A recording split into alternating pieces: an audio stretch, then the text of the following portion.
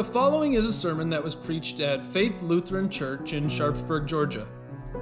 For more information about our church or to hear past sermons from Faith Lutheran, visit georgiafaith.com. Thank you for listening. So last week I was traveling across Europe doing work for our Board for World Missions, and I was on a train going from Frankfurt to Leipzig.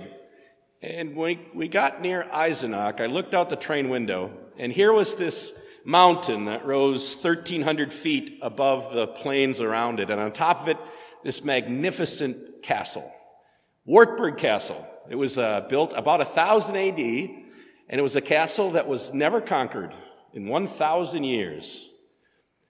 No doubt, this was a castle on Martin Luther's mind when he wrote that famous hymn, "A Mighty Fortress is Our God," because it was in Wartburg Castle that Luther went to hide for his life. The Reformation started in a little university town in Germany in the 1500s because there was a professor who saw abuses that were happening in the church. Most specifically, abuses about how can someone be right with God. The church was telling people it was about who you are, or what you did, or what you gave. But that wasn't what the scriptures said. And so this professor, Martin Luther, wanted to debate how one gets right with God. And so he wrote up 95 sentences or theses to debate at in the university and did the normal thing, published it on the community billboard, which was the front door of the castle church. But a few years before this, that other great invention of the 1500s happened, which was the Gutenberg's movable type printing press. And so Luther's 95 theses, they didn't stay on the church door. They went across Europe like a wildfire. They shook the church and the empire to its foundations. And it provoked a very severe response. The church wanted this movement crushed out. And the emperor of Europe, well, he wanted his lands to be united because there was a growing threat in the east. The Islamic armies were gathering around Vienna. So the Holy Roman Emperor, he wanted his lands united against a common enemy, didn't want religious squabbles happening. And so in 1521, Martin Luther received a summons to show up to a government gathering in a city called Worms. And he had a binary choice to make. Will you recant what you've preached and the books you've taught, or not? If he refused to recant, the church would condemn him as a heretic. The empire would declare him an outlaw, both of which resulted in capital punishment. The people that Luther stood in front of in Worms had a dizzying amount of power. He stood before a church that claimed absolute spiritual authority over every Christian living in the West. And he stood before an emperor who had possibly the greatest land holdings in history. Charles V, his personal land holdings stretched from easternmost part of Europe, across the continent, across the Atlantic to include the Spanish New World. He was perhaps the most powerful man in history. But faced with that ecclesiastical and imperial authority, Luther stood on the simple truths of the Bible. So he would not recant. When I was going through Europe or Germany this past week, I saw his famous words on lots of statues. It's, "Here I stand, I could do no other. God help me, amen." His words are rightly remembered. But the words that I think we often forget are the words that Charles V, the most powerful man in the world, said at the end of that day. Words that remind us what was at stake. The most powerful man in the world said this: "I've decided to mobilize everything against Luther. My kingdoms and dominions, my friends, my body, my blood, and my soul." The Church of the Reformation would live another day, but it was going to have to fight for it. And that was why allies of Martin Luther snatched him up on the way back from Worms, which he had safe passage guaranteed, and hid him away in that magnificent fortress that I saw from the train from Frankfurt in the Wartburg. He hid for his life. 500 years from that point, maybe we could be tempted to look and say, what was so important about this that people were literally willing to risk their lives for it? It's an important thing to do on the festival of the Reformation, is to see where the church has stood for 500 years and why they said this was worth dying for. Our reading today comes from Romans chapter 3, and this is the part of Scripture, kind of the heart of Scripture, that the reformers would say the first and chief article of the faith, and it all comes down to a very important question. How can I be right with God? How can I be right with God? For a young Luther, that question drove him into the monastery on a fruitless search to try to see if he could work his way into a right relationship with God.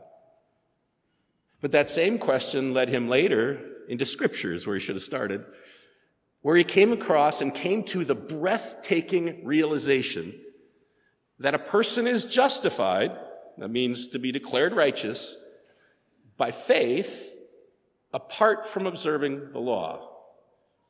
Okay, this is the radical claim of the gospel right here that says our status before God has nothing to do with how we live or what kind of people we are. It's a radical claim. And you know what it does? It rejects the world's biggest assumption about God. The world's biggest assumption about God is this, that God loves good people. It says no.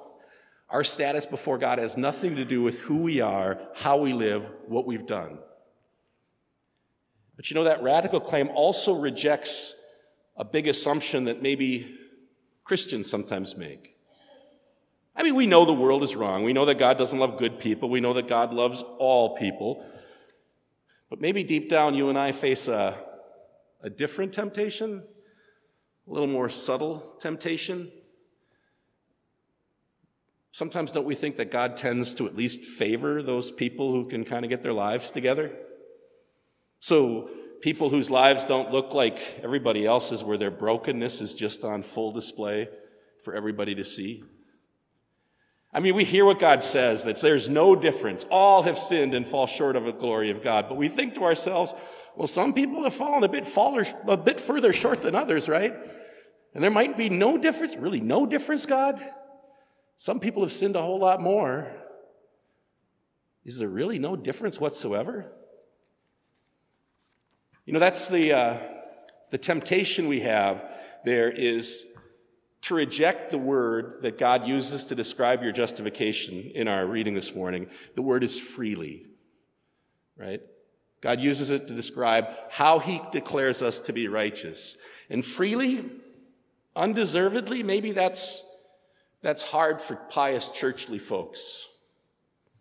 Because you know what? You're here this morning and God love you. You look like your lives are pretty much pulled together. You don't have brokenness on full display all around you. Surely God tends to favor people like you. Except nobody knows the brokenness that you're hiding inside, right? We just maybe do a better job of keeping our brokenness quiet. But you know the jagged edges of your inner life. You know the dark and shattered pieces of the brokenness that's below the surface. You might not let others see it, but you see it. So does God. Every bit of it. Those sins that make you hang your head in shame, the sins that make you burn with embarrassment, God knows them. And what can we say? What excuse can broken people like us offer? Paul says this is that every mouth might be silenced and the whole world held accountable to God. Paul's bringing us to the unavoidable conclusion that when it comes to the righteousness of my life, there's no difference between the sins in my life and the wickedness of this world. How can I be right with God? Me? I can't. I just can't. And no amount of promises or commitments or life coaching can fix the brokenness that's inside of me. But, Paul wrote, but now, he says, in this glorious pivot from despair to hope, he says, but now a new age has dawned. There's a righteousness from God that has nothing to do with me and my brokenness. There's a righteousness from God that has been made known. The beating heart of Scripture is this, that God declares the sinner to be righteous undeservedly, freely, only by his grace. See, God's brilliant gospel promises reach down, find us in our brokenness, and pull us out of it. Because he says to you, you don't deserve it, but I declare you righteous. I declare it. So put your guilt away. Put your doubt away. Stop hanging your head in shame or burning with embarrassment. You can stand before me. You can be right with me because I declare it in the face of any and all unworthiness. Listen to what Paul says. This righteousness from God comes through faith in Jesus Christ to all who believe. There's no difference, for all have sinned and fall short of the glory of God, and all are justified freely by his grace through the redemption that came by Christ Jesus. This is a radical claim that the gospel makes, that you being right with God has nothing to do with your actions, your attitudes, your behavior, and it has everything to do with God's mercy. For Paul to try to explain this to us, he uses three really important words that show how this can be. He says, you are justified, you are redeemed, and you are atoned. Those three words each have pictures behind them. One's from a court of law, one's from the slave market, and one's from the temple. Justified, redeemed, atoned. First, he says you're justified. That means in the divine court of heaven, you've been acquitted. That means you are not liable to be punished for the things that you've done wrong. Now, on its surface, that makes absolutely no sense, right? God said, don't do this, and the soul that sins, it shall die. How does this work? How can you and I be acquitted when it's so obvious our sin? Did God, change his mind on sin? Did he, go soft? Is he like one of those fathers who has lots of rules for his kids, and then he turns into a grandfather, and all the rules go out the window, right? You can suddenly take juice in the living room, climb on the table. Is that what God's like? No. No, that wouldn't be just. God's justice says sin has to be punished. And God did punish it. He just didn't punish you. See, you can be justified because you were redeemed. That word redemption, Paul's audience would have thought immediately of the slave markets. Because you see, a slave, your freedom could be purchased. It was called being redeemed. If someone's paid the price to set you free. And there were plenty of redemptions that happened around the Roman world, but Paul here is talking about the one great act of redemption, the Jesus Christ redemption. An act of redemption where the price was so high, it demanded God's blood and divine death. You are justified because he purchased me, not with gold or silver, but with his holy, precious blood, with his innocent suffering and death. You're justified because you're redeemed. And that redemption could happen because someone made atonement for you. The word atonement takes us into the temple, into the very innermost part of the temple, behind the curtain, into the Holy of Holies, a place where only one man could go, only once per year, and only with blood.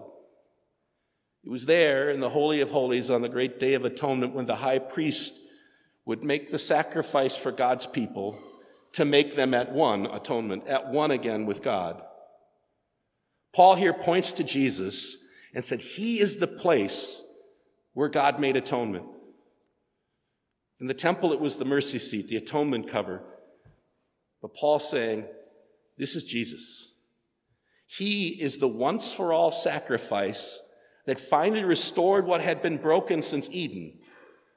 He made God and man at one again, in communion with each other. And so God presents Jesus to the world as proof of his justice by punishing sin, and proof of his love by justifying sinners. See, atonement means God's law and God's gospel are both true, because God's justice and God's love meet in the person of Jesus Christ. The result, Paul says, and so we maintain that a person is justified by faith, apart from observing the law. That is the chief article of the Christian faith, and that is a truth worth dying for. For 500 years, the Church of the Reformation has stood on that fact and the radical claim of God's grace.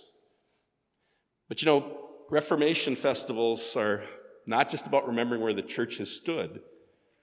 It also asks you and me about where the church will stand. Will we hold this truth to be as important as the reformers who are willing to risk life and limb? Because our battle today isn't against imperial armies, but it is against everything that attempts to sideline this message of God's radical grace in offering forgiveness to sinners like you and me. Battle today is for the church's future. Will we still stand where those reformers stood? Will we proclaim an unchanging truth to a people adrift on a sea of relativity? Will we reach out and engage a culture that trumpets inclusivity with the exclusive message of salvation in Christ alone? Will we have the audacity to storm the gates of hell with the message that God saves sinners by faith through grace alone? Where will we be? Where will we stand? Let's us be a church here that leans into its core mission. Let's be the church that everyone in this community says, you know what? That's the place where they preach radical grace. That's the place where they serve grace neat. Let's be that kind of church. Because there's lots of churches out there that preach God's grace, but it isn't alone. Lots of churches that might preach faith, but it requires a decision. Preach Scripture, but thinks it says too little about modern times or far too much. That preach Christ as a way, but not as the one and only. Us?